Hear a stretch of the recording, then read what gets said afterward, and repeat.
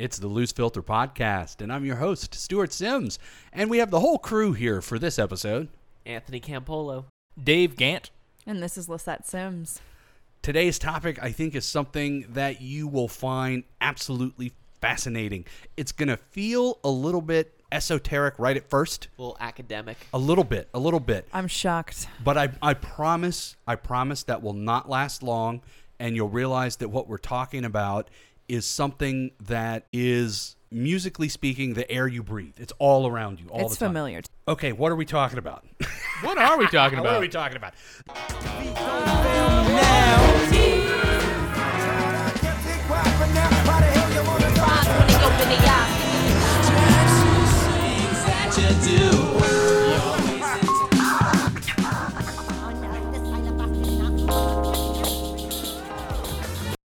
The topic is from Musique Concrète to Plunderphonics. And that's one word, Plunderphonics. Plunderphonics. So that is a title designed to make no one listen to what you have to say, right?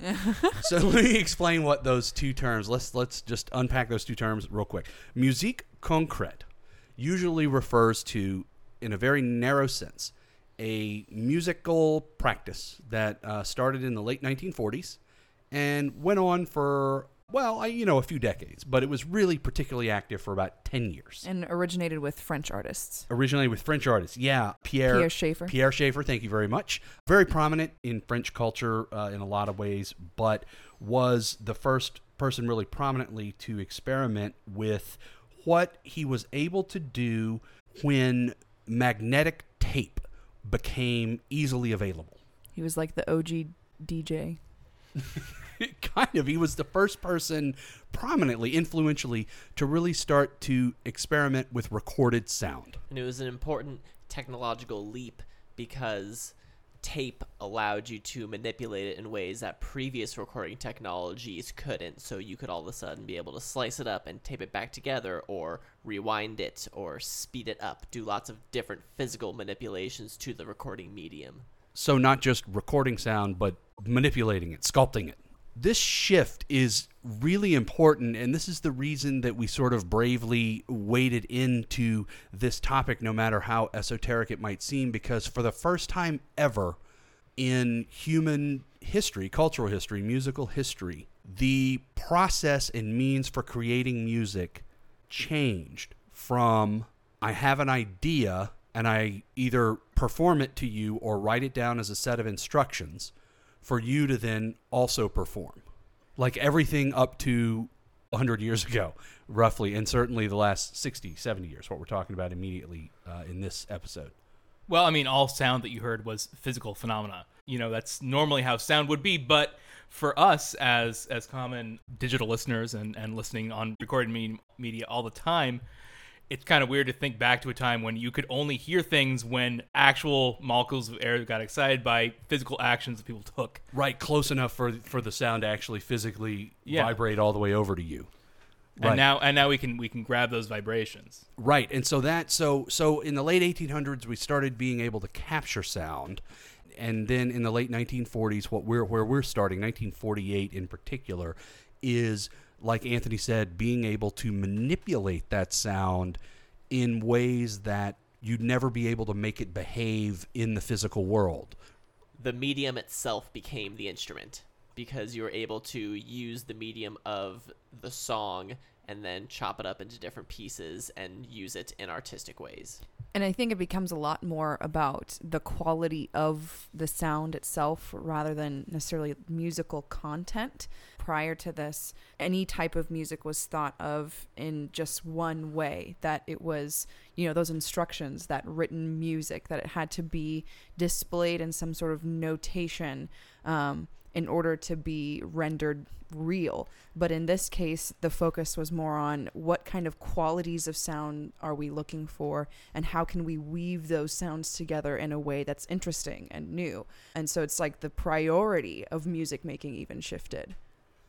And that's the rub, right? Because music went from, my job as a musician is to render a set of ideas, to, if I'm making the music, I'm taking actual sounds, actual things, and putting them together. So let's put some sounds on what we're talking about. And a little bit of, it gets so mushy, right, when you talk about music too long without listening to it. So this is the first piece of Musique Concrète. This is where we're starting.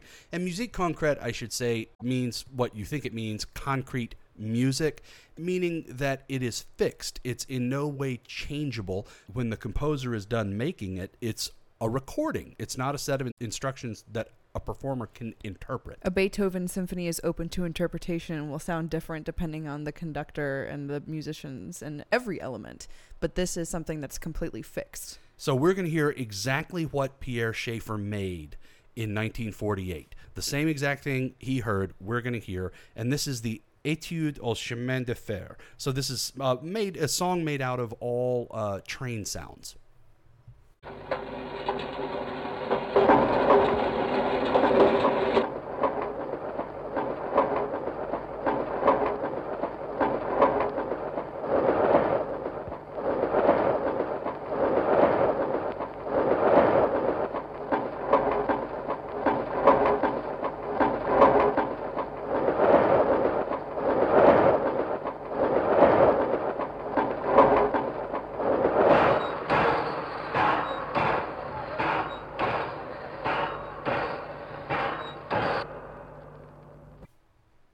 So that recording sounds like just kind of a weirdo rambling collection of sounds. Oh, I don't know. All of our heads were nodding. Ears. Right. Well, that's what I was going to say. What's fascinating is if you give it a minute or two, you hear, I think, what Schaeffer was going for. He was finding like a natural rhythm in the sounds and musical shapes in these found objects. And I do think that's something that recorded music has drawn out, the emphasis on the groove, the beat. I mean, before this, I feel like there were rhythmic qualities and percussion instruments in music, but we didn't have the focus on really the groove of music. And that came, I think, with the beginnings of recorded music.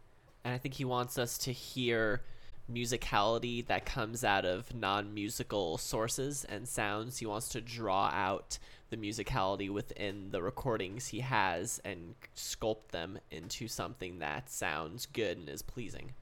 How sculpted is this sound? Did he simply arrange the tape through time, or was there any kind of modification being done to this tape? As far as I know, it was arrangements of segments of tape. It was like just really basic, literal cut and splice. Which, by the way, I feel like it's important to note the kind of painstaking process that was, because it's actual tape. I think to Lissette's point, I wonder, when you mention that, like, you start to really see an emphasis on groove emerge, which certainly with sampling, which we'll talk about as a big stage in the evolution of this, that's where the literal, like, break beat comes from. But I wonder, Schaeffer would have been working with a reel-to-reel tape recorder, and I wonder if the cycle of the reels, like, you start thinking in groove, right? And train wheels, what you're too. looking at. And I think that actually draws back to, I mean, before we had notated music, which is kind of what we think of as music history, is when music started to be written down. When you go back even further, I'm talking like tribal music and folk music. A lot of it was drawing on sounds from nature. When you think of like tribal drumming, to me, I think of like the sounds of thunder and things like that. And I feel like this has maybe come full circle. We've come back to that where we're really fascinated by just the sounds of real life. Yeah. And also, as you mentioned, Lisette, how process starts to influence product outcome. The fact that you can cut something up and do things with it. So like even in this very first piece, you hear him looping, right? Taking a sound and just looping it to make it sound kind of like it has a pulse or something, the train sound, the sound of the wheels chugging on the track. And even that would have been astonishing to someone in 1948 because you'd never heard a sound behave that way. Not just like you say, Dave, literally sounds of that volume in that frequency space ever. Suddenly now we were making sound behave in ways that it couldn't physically, from a physical sound source. Yeah, it completely fundamentally changes your creative perspective on your goal when you're creating your music in this way. You didn't really have composers who were cutting measures out of sheet music that they loved and pasting them together and trying to come up with music that way. I mean, this is really a new way completely of conceptualizing composition. And it actually bypasses the need for notation, which is confounding to the practice of music up to the present day. Folk music wasn't written down because it was made by people who were not literate in music notation by and large. It was an oral tradition in that sense. It was passed down just by ear, by rote. This is not like that. It's not written down just because it's an oral culture. We don't have a notation to write something like this down, but you don't need to, because I'm making an artifact. I'm making a sculpture, and I can just give you a copy. It only has to be done once. It doesn't have to be done a million, billion, jillion times for all eternity. Right. Yeah. Like a Beethoven symphony. Especially now, since it's all digitized. It used to be it was concrete in a way that was sort of reproducible, but you would have to actually copy it from tape to tape, which has a certain loss. But now, when you're doing this, once we get closer to today, it's all ones and zeros. It's literally reproducible, and it's been turned into pure information. That's a really good point, because when Schaefer called it concrete music, he was not speaking metaphorically. He had literally sculpted a tape reel, and if you wanted that music, you had to bring a tape reel and hook it up and copy it over. We now use that word. I guess that's the essence of the transition that we're going to follow here, is that concrete going from literally I'm referring to a thing I made, that's why I call it concrete, to as an idea, as an abstraction, concrete music, making music out of objects, found objects. To being not just concrete, but infinitely reproducible. Oh yeah, you play the Symphonie pour homme seul.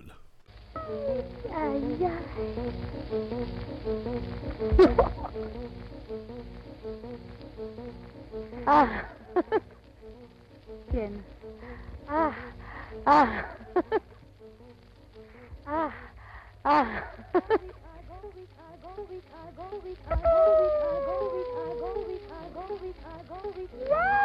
Yeah, yeah.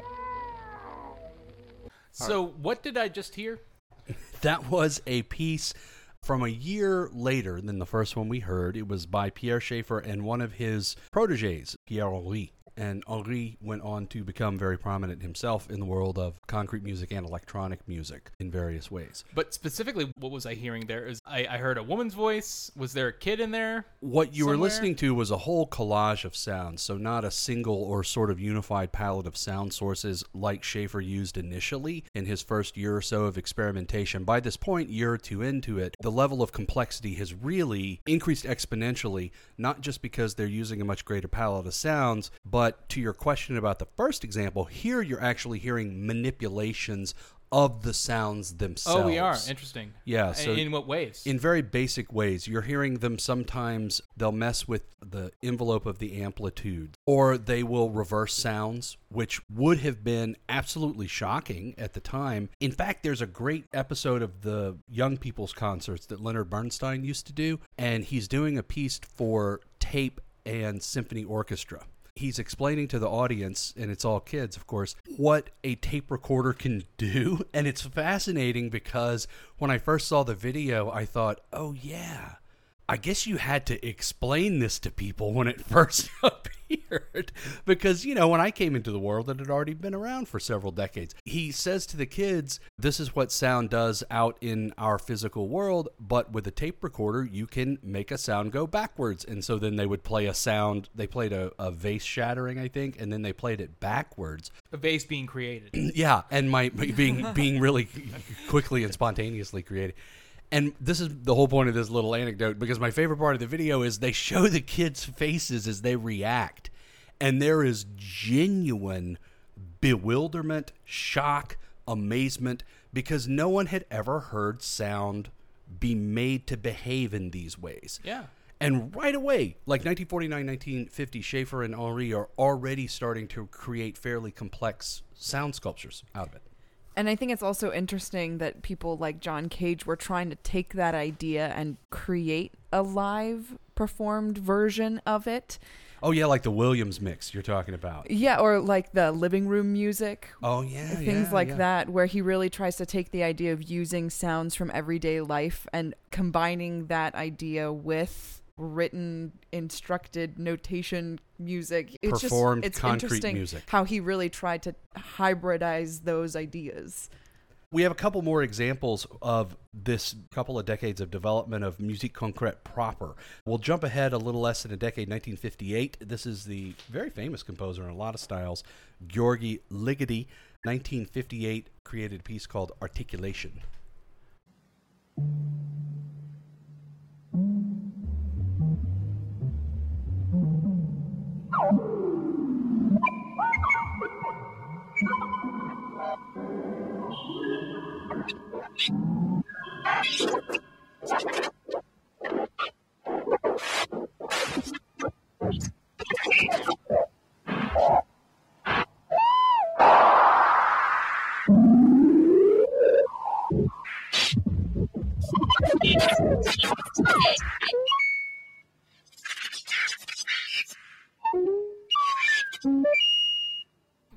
Well, that was really cool. I like that one a lot. That piece was done with Stockhausen. Yeah, Caroline Stockhausen. Yeah. Yeah, that was done with his assistant, Cornelius Cardew, at the Studio for Electronic Music at the West German Radio. And it uses more of the synthesized electronic sounds that were also being done at the time. I think it's interesting to see that in some of those Northern European countries like the Netherlands and Germany, that you see their advancements in radio technology, putting them in the foreground of music and technology coming together. And in material science, too, because it was a German company, BASF, that cracked the problem of what material to use for magnetic tape to make it mass-producible and affordable and durable. And not kill people. And not be poisonous. Because that old steel tape, it could take limbs off, heads off, whatever. So another interesting development in this concrete music, I think, is the American minimalist Steve Reich, who started using a loop of speech patterns and discovered phase shifting because he was trying to sync up two copies of the same recording on two different tape decks, but they ran at different speeds.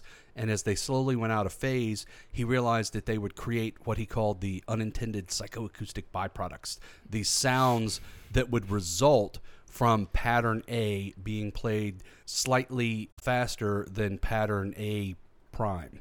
So you would hear those two patterns, which are the same thing, just out of phase in time, temporally displaced.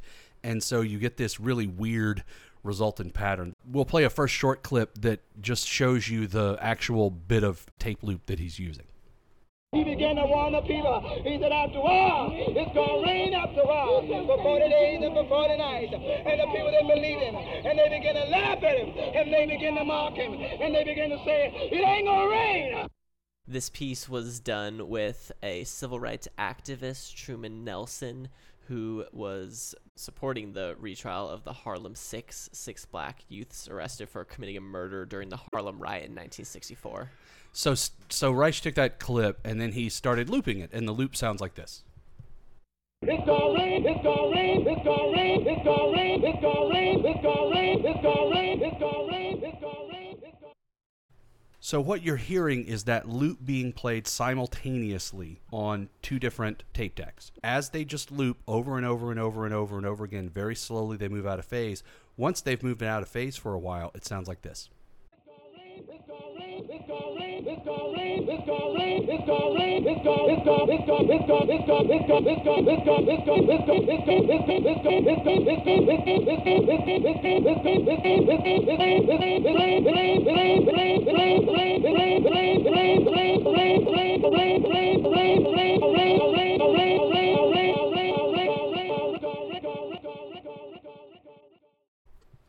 And then when you get even further down into this process, it stops sounding like his voice or the clip or the words that it started with at all. And again, there are no added sounds or added manipulation here.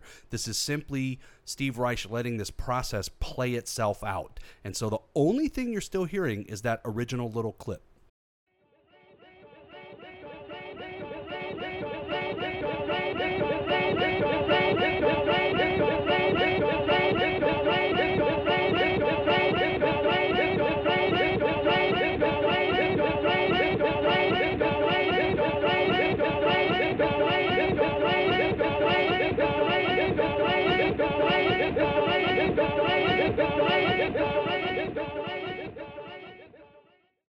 Okay, that's some trippy stuff. I think it's such a great piece. I love that It's piece. really cool. I love that piece. And so already within the first 20, so in that 20-year arc of making concrete music, they went from, I'm taking these sounds out of the world and I'm going to kind of arrange them in an intentional way, to then I'm going to not only do that, but I'm going to manipulate the sounds themselves, to I'm going to add electronic sound sources, to Reich in the mid-60s being really fascinated with process that the mechanical implements allowed him to do. It would make sense that these artists would want to stretch out and find new things they can do, because they were very aware that there's this new technology and there's new things being done in the academic world. And guys like Brian Wilson and Paul McCartney and John Lennon, they really wanted a piece of that. They wanted the cred. They wanted to make their music sound cooler and also just get to know these guys. They take these techniques, and first John Lennon uses a lot of interesting effects on his voice. And Tomorrow Never Knows, he had George Martin and the engineer Jeff Emmerich to do all sorts of things to make him sound like the Dalai Lama singing on top of a mountaintop is what he wanted it to sound like. So this is... Well, I think also don't forget there are those tape loops, because Paul McCartney had gone to a recital, a Musique Concrète recital proper, and heard a bunch of this art music and was experimenting on his own, trying to make tape loops and Musique Concrète. So he comes into the studio and he's got these weird bird call sounding things, and he goes to George Martin's like, can we do something with this? And so he was like, well, we're working on this trippy track for John where the lyrics are from the Timothy Leary's Tibetan Book of the Dead. It's from the Psychedelic Experience, right, which is Leary's psychedelic realization of the Tibetan Book of the Dead.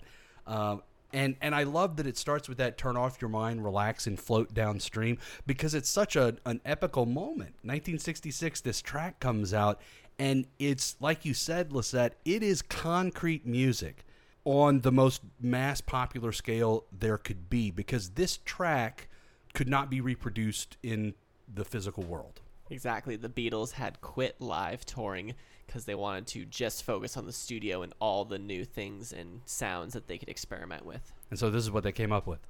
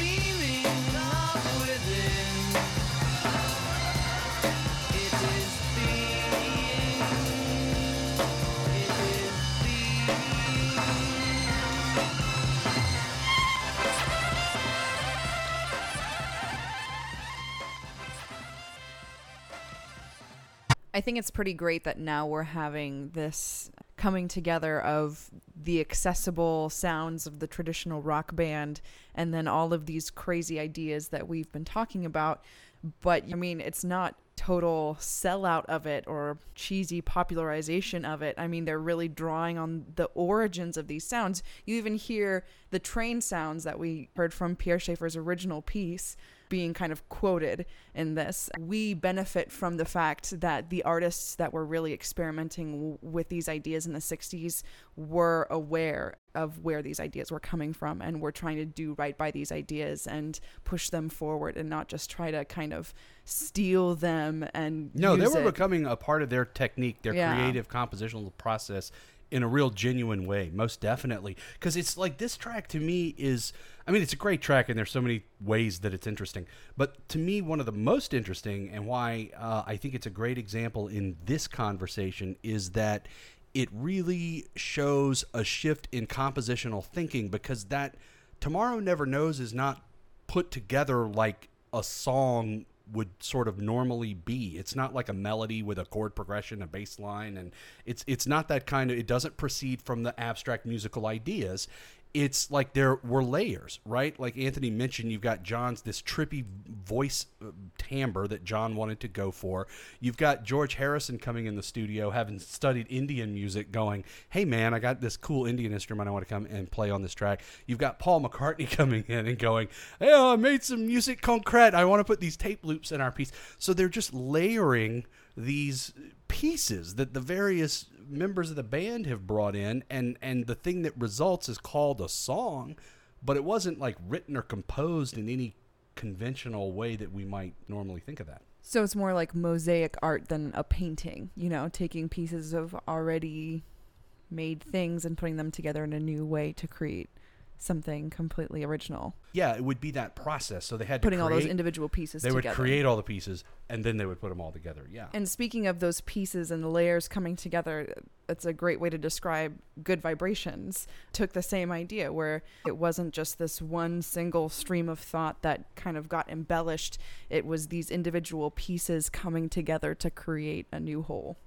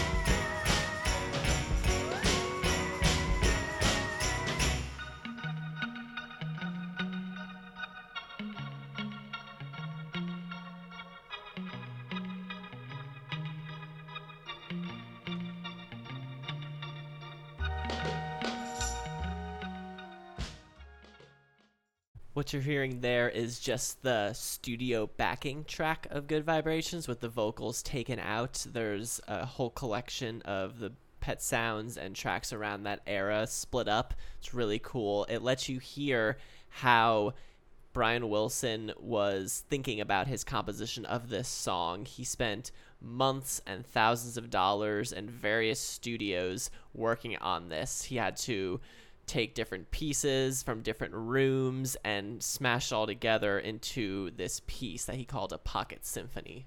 So it sounds like maybe on first listening, if you don't listen too closely, that it's just a standard band recording this song. But when you really listen to each individual instrument, and as each line progresses, they have these distinct qualities to them, and you can tell that, oh, this is not just a live recording of a band in one room. And from section to section in the music, too, the seams show. So, like the opening verse, when it goes to the first chorus, you can totally tell feel the shift. The acoustic space totally changes. The airspace of the track totally changes. And that's also, like I said, 1966. So this kind of, like, this practice of writing your song being a totally different part of the process than creating it in the studio. Not just recording it, but using these concrete music techniques to create it, came very quickly to dominate how we make recorded music. And that's what I was talking about at the top of this episode when I said it's like the air we breathe. Because this is how virtually all, unless it's live theater, live concert music, opera, something like that. So the vast majority of the music in our culture internationally is some variation on this concrete music. You hear it. I hear a couple of real popular examples where it's not the whole track, it's just a part of it. Hear a little easier how it proliferated. The opening to Money, 1973, Pink Floyd. Classic.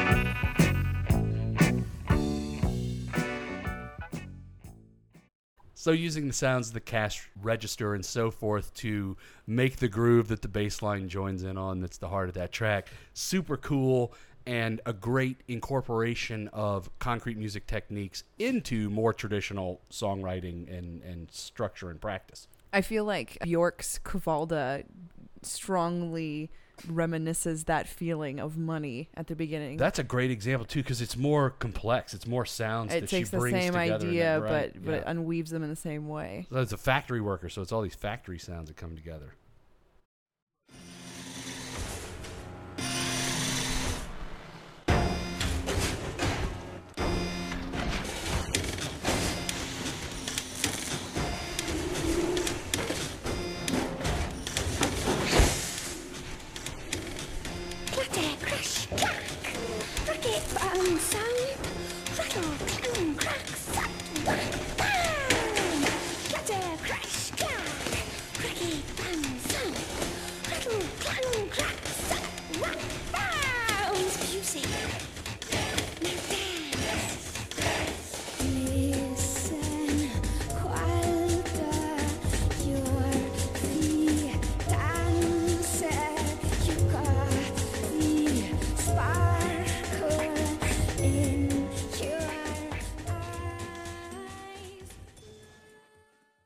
Well, I mean, it didn't actually use sampling, but it was mostly made up of those loops.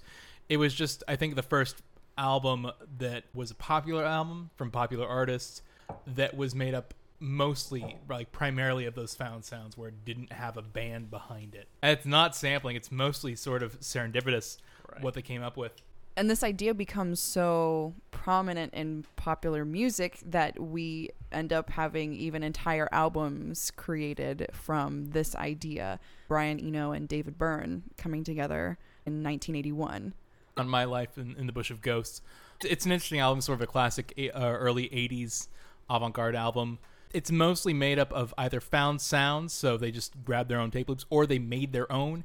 And a lot of the effects that are most compelling about My Life in the Bush Ghosts are really the ones serendipitously came up in the studio, because they weren't using samplers at this time still. They were just chopping up tape loops, and this one was made primarily of loops that they had chopped up together. And so all the vocals, for example, like there's no singer on any of these. They're all made from like sort of like news and previously found tapes. So it's mostly found sounds, really.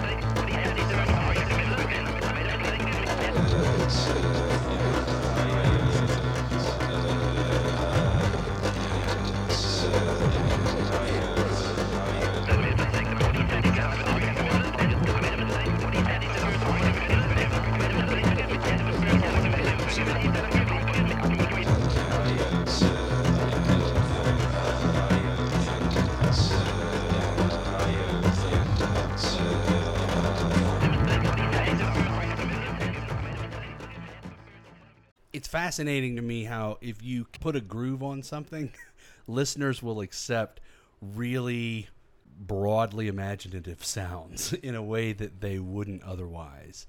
Right, Dave, you mentioned this one, a really popular album. Yeah, it was pretty successful. I mean, especially for being such a weirder project. Two major names in the modern rock world at the time, you know, David Byrne and Brian Eno. Yeah, it sold a lot of albums. People were listening to this.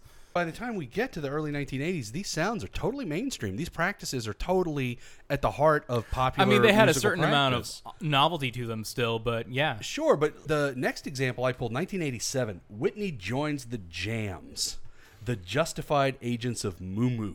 And this is an example of sampling what we think of sampling in musical composition proper, where you start to get big copyright battles and intellectual property battles. This was the first big black market dance track. The Jams, the Justified Agents of Moo Moo, took this Whitney Houston track and put it over their own music. Now, an important thing about this, just like with the Brian Eno and David Byrne, is they were still working with combining found material and original material in some way. I think the fundamental difference, though, is that it's not just found sounds that they're weaving into music. It's found music that they're creating new music from. This is Whitney Joins the Jams.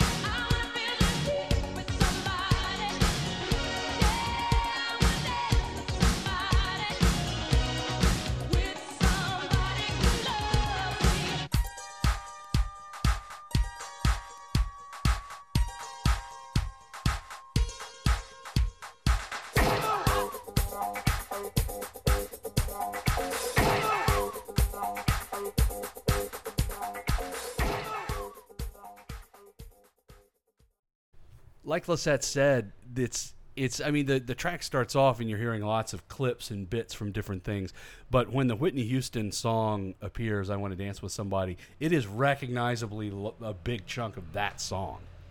And I think that's kind of the big shift between Musique Concrète and Plunderphonics, is that concrete music was just about sound sculpting, and I think Plunderphonics is more based on finding musical, I guess, quotes you could call them, and weaving them together into new material.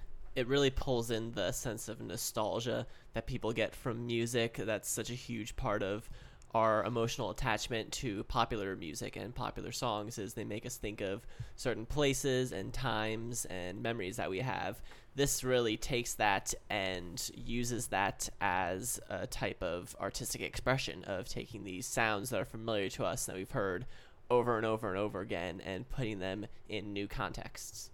For me, it's a different kind of listening experience, because you're enjoying this really cool sound collage that's going on with a great beat, but then it's ringing all these bells of these tracks that you recognize and all your experiences you may have attached to that, like you mentioned, Anthony. And it's interesting because it's not that far removed conceptually from what Schaefer was doing with train sounds. I mean, he was picking sounds that would resonate with everybody, that were interesting, and making his music out of it. And like Lisette mentioned, this is where the process of making concrete music and sampling tips over into plunderphonics, which is one of my favorite musical terms of all times. The composer John Oswald coined the term in 1985, I think, and it means what it sounds like. Phonics sounds plunder that you found and taken and pillaged from other places. You become a musical Viking and you Right. plunder the villages. And of course, it's an extra legal practice with regard to intellectual property and copyright law. Well, at a certain time, it wasn't. Throughout the 80s, when the Beastie Boys and the Bomb Squad were doing their sampling thing, it wasn't illegal yet, and that's why they were able to make those albums. And I think that's probably why it's called Plunderphonics instead of Borrowphonics. And John Oswald, really was the one, I think more than any other artist, sort of conceptually focused what this practice is and certainly put a name on it. But we got an example of his music from 1989. His thing was that Plunderphonics needed to come from a single musical source. You couldn't just pull from all over the world in this collage way that we heard the jams do. That's so picky. And I know. So this track, Dab, is all material from the Michael Jackson track, Bad, which is why the title is, get it? Oh, I see what they did See there. what they did.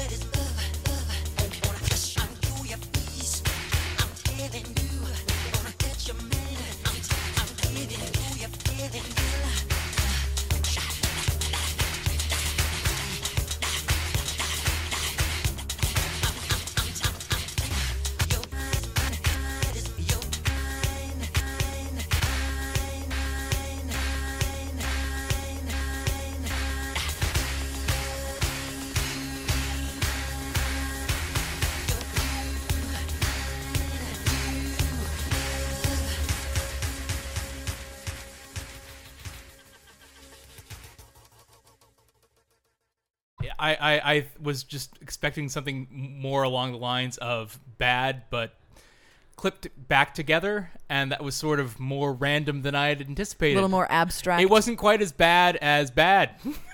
I don't think it was random at all. I think there was a lot of clear intent. But what's fascinating to me is he created a piece only out of the track Bad, and it doesn't sound anything like Bad at all. I guess that's why I was disappointed. I wanted Bad. No, I think that's Then listen to Bad. Yeah, then listen to Bad. I think that's Oswald's point. And of course, being a composer, he is, I think, more conceptually pure than maybe a commercially oriented artist typically would be. So he really, that to him was an important component of Plunderphonics. But as it was practiced more widely, it was that kind of purity was not important. And I have an example from 1994. This is the first mashup that took two entire musical works, separate musical works, and put them together to create a new musical work. What we think of now in the quote-unquote traditional sense of the term mashup. They made a music baby. This is Whipped Cream Mixes Rebel Without a Pause by the Evolution Control Committee.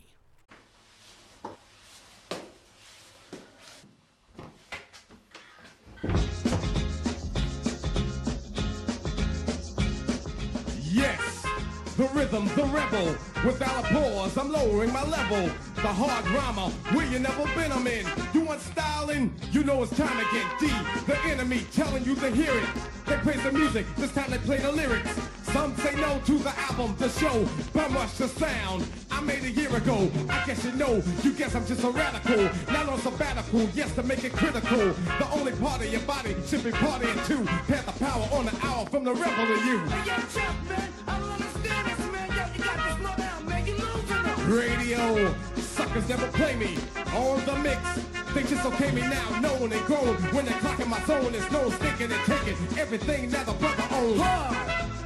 My calling card, recorded and ordered, supporter of Chesimard, loud and proud, kicking live, next chord, supreme, super true, bazooka.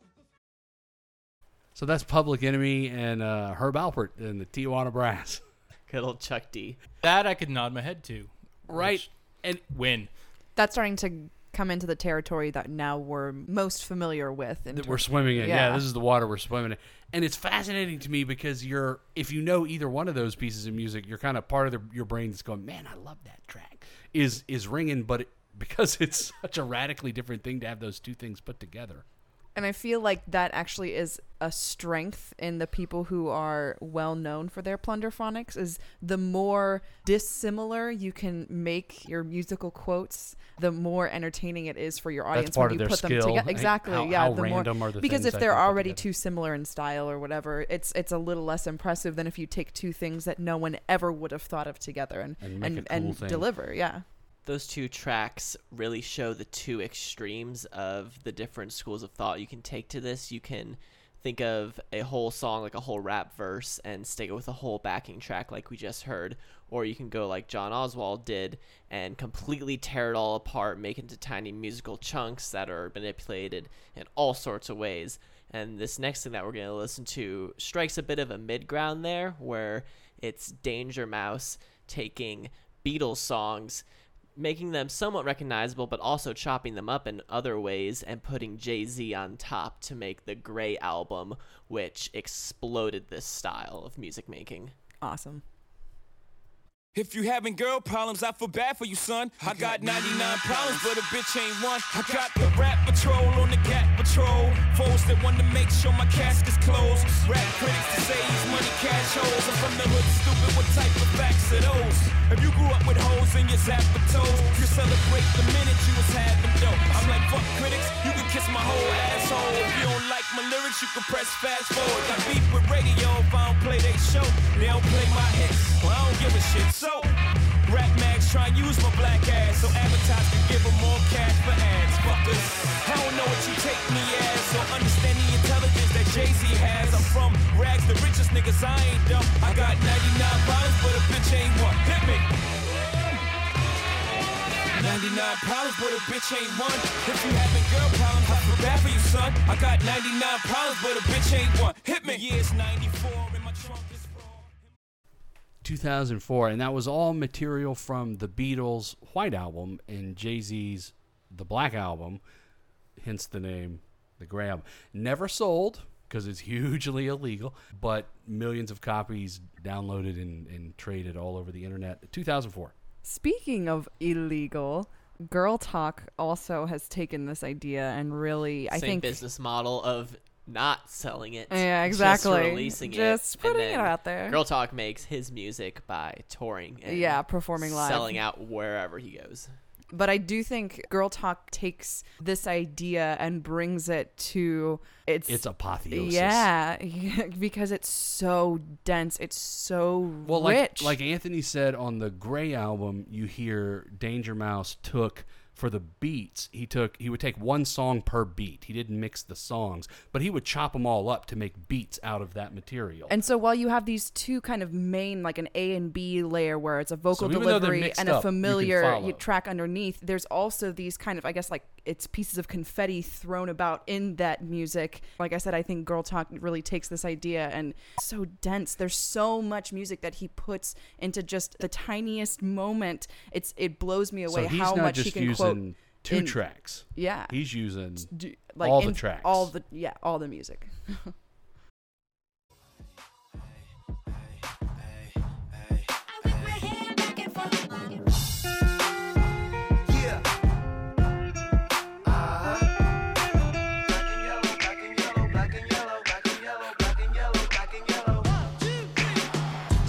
Black stripe, yellow paint.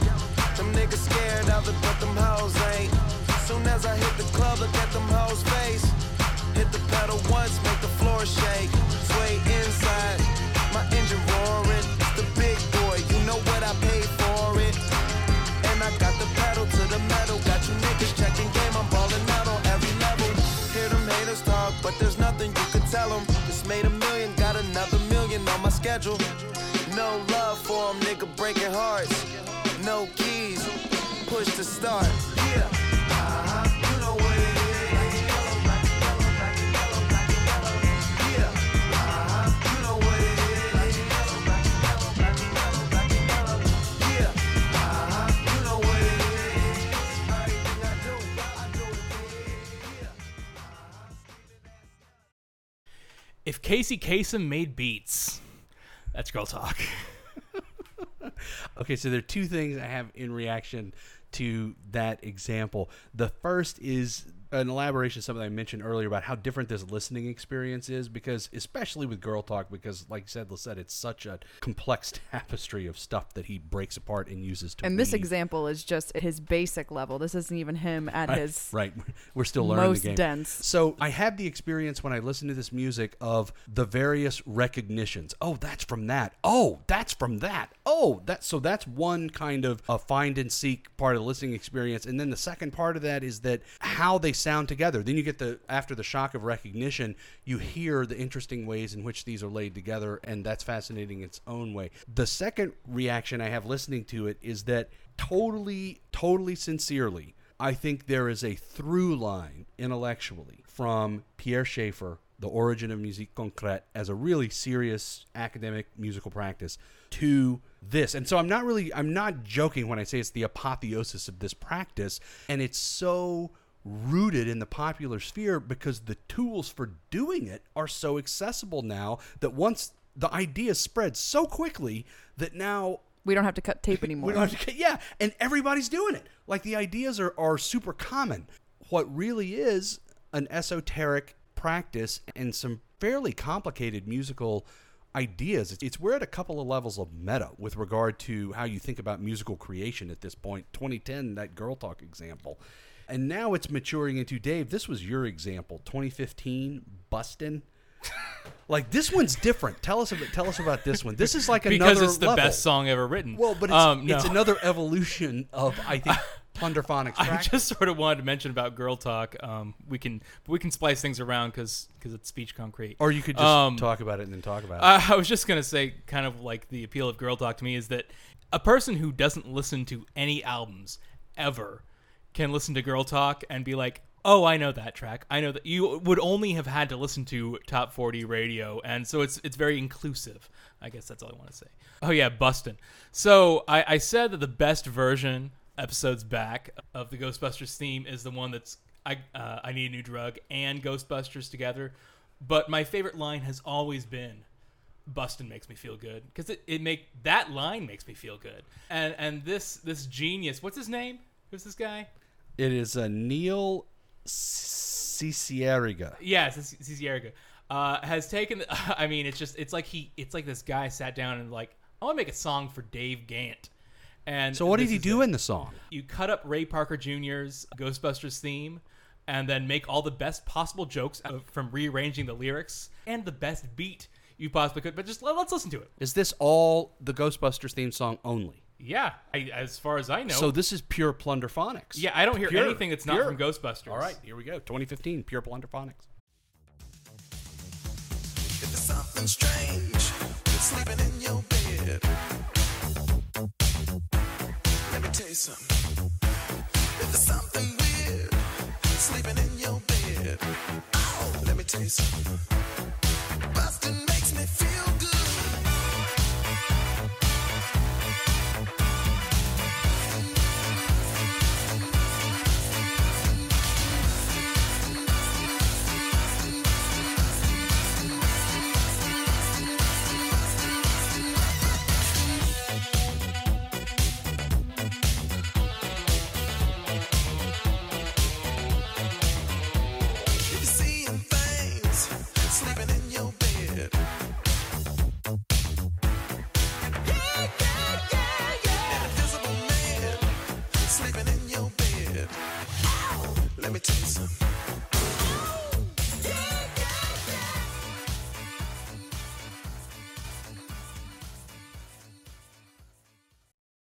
I think that takes it to another level of meta where it's very self-referential. It's playing on your expectations of what you expect the Ghostbusters song to be, and he knows you've heard the Ghostbusters song. Now, this practice is just everywhere. Neil Cicierega is a particularly adept creator in this mode, but you're hearing stuff, just people are having a ball with this now. One of my favorites is I Really Like a Hole. It's Carly Rae Jepsen and 9 Inch Nails. I'll do anything for you. I feel like I could fly. Just tell me what you want me to. Honey, hold my hand. Nail me up against the wall. I feel like I could die walking up to the room. No, you can't take it. No, you can't take it. No, you can't take that away from me. No, you can't take it. No, you can't take it. This isn't love. For me, I'd like a hole, black as your soul. I'd rather die. I don't want you to want me. I'd like a hole. Really, really, really, really, I'd rather die to give you control. Oh, did I say too much? I'm so in my head. You're going to get what you deserve. I really, really, really, really, really like you. I don't want you to want me. What you deserve. It's like everything you say. Finally, a 9 Inch Nails song the whole family can enjoy. What I love about it, though, is that the craft, the technique is continuing to evolve. People just dumping this stuff on YouTube and all over the place. This isn't just like, haha, I took a Carly Rae Jepsen track and smashed it together with a 9 Inch Nails track in GarageBand. The tracks were disassembled and the parts were put together to make it sound like this is a Carly Rae Trent Reznor duet. And I think that's the thing. People are appreciating the artistic creativity in how these things are being put together. I mean, because anybody can take two songs that sound cool and smash them together, sure. But it's how are you doing that? Are you doing it in a thoughtful and imaginative way? Take a second now here at the end of the episode and look back and think how far in half a century we came from music being a practice of having ideas, writing it down in notation, which is a set of instructions, and giving it to performers to recreate in physical space. That's the only way we could get music, or some variety of that. To now all of this. Every sound and anything you can think of to do to it, you can do to it. So to close out, the example that we chose is something that a guy who calls himself DJ Earworm has been doing for years now. You may have heard it. The United States of Pop. And he releases it in late December every year. And it's a collage of, what is it, the top, Billboard top? All the top songs of the year. Top, however, X number of songs, I don't remember. So Usually 40. Yeah, it's kind of an anthropological snapshot of that year in popular music, not just pop proper, but popular music. So this is last year's, the most recent edition from 2015 of the United States of Pop from DJ Earworm. You already know what it is. Touch me when you feel me. When you touch me, that's the real me. Darling, gets me so high. Is it too late now to say ooh? Yes, please. I love it. I love it. Oh, ooh, 'cause I need little sympathy. When you touch me, that's how I'm supposed to be. When you feel me, that's how I'm supposed to be. When you touch me, that's how I'm supposed to be. That's the real me. Darling, gets me so high. And you know just what I wanna do. It ain't nothing, no. Come first like tape. You. I got a million trillion things we do. That's what got me here. That's what made me. That's 50 songs. 50 songs that were popular in 2015. I think something that's so great about this style of music is that it's just an endless well. I mean, the more music that we're creating every single year creates more content that can be used for all of this. And so it's just never going to get old because we're always making more new music that we can put together in cool ways. And the frame of reference gets wider and wider and Exactly. wider because the internet. Isn't that just the story It's of the life? explanation for most things. Yeah, these everything days, in life. I guess we're done here then. Our job here is All right, done. outro. What are we using for the outro? Something. Pick something. We can use this one.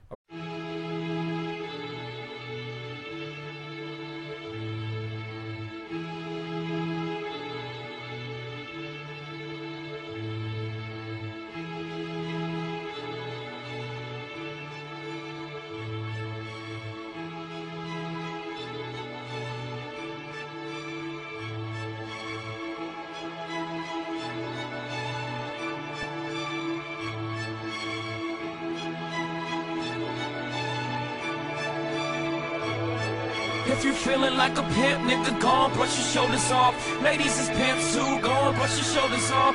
Niggas is crazy, baby, don't forget that boy told you get that dirt up your shoulders. I probably owe it to y'all, probably be locked by the force. Trying to hustle some things, that go with the boss. Feeling no remorse, feeling like my hand was forced. Middle finger to the law, nigga, gripping my ball. Seven ladies, they love me, from the bleachers they screaming. All the ballers is bouncing, they like the way I be leaning. All the rappers be hating, hope the track that I'm making. But all the hustlers, they love it just to see one of us make it. Came from the bottom to the top of the pop. Nigga, London, Japan, and I'm straight up the block. Like a running back, get it, man, I'm straight up the block. I can run it back, nigga, cause I'm straight with the rock. It's a bittersweet symphony that's If you feeling like a pimp, nigga, gone, brush your shoulders off. Ladies is pimps too, gone, brush your shoulders off. ends meet, you're a slave to money, then You gotta get that dirt up your shoulder. You gotta get that dirt up your shoulder. Your homie hove in position in the kitchen with soda.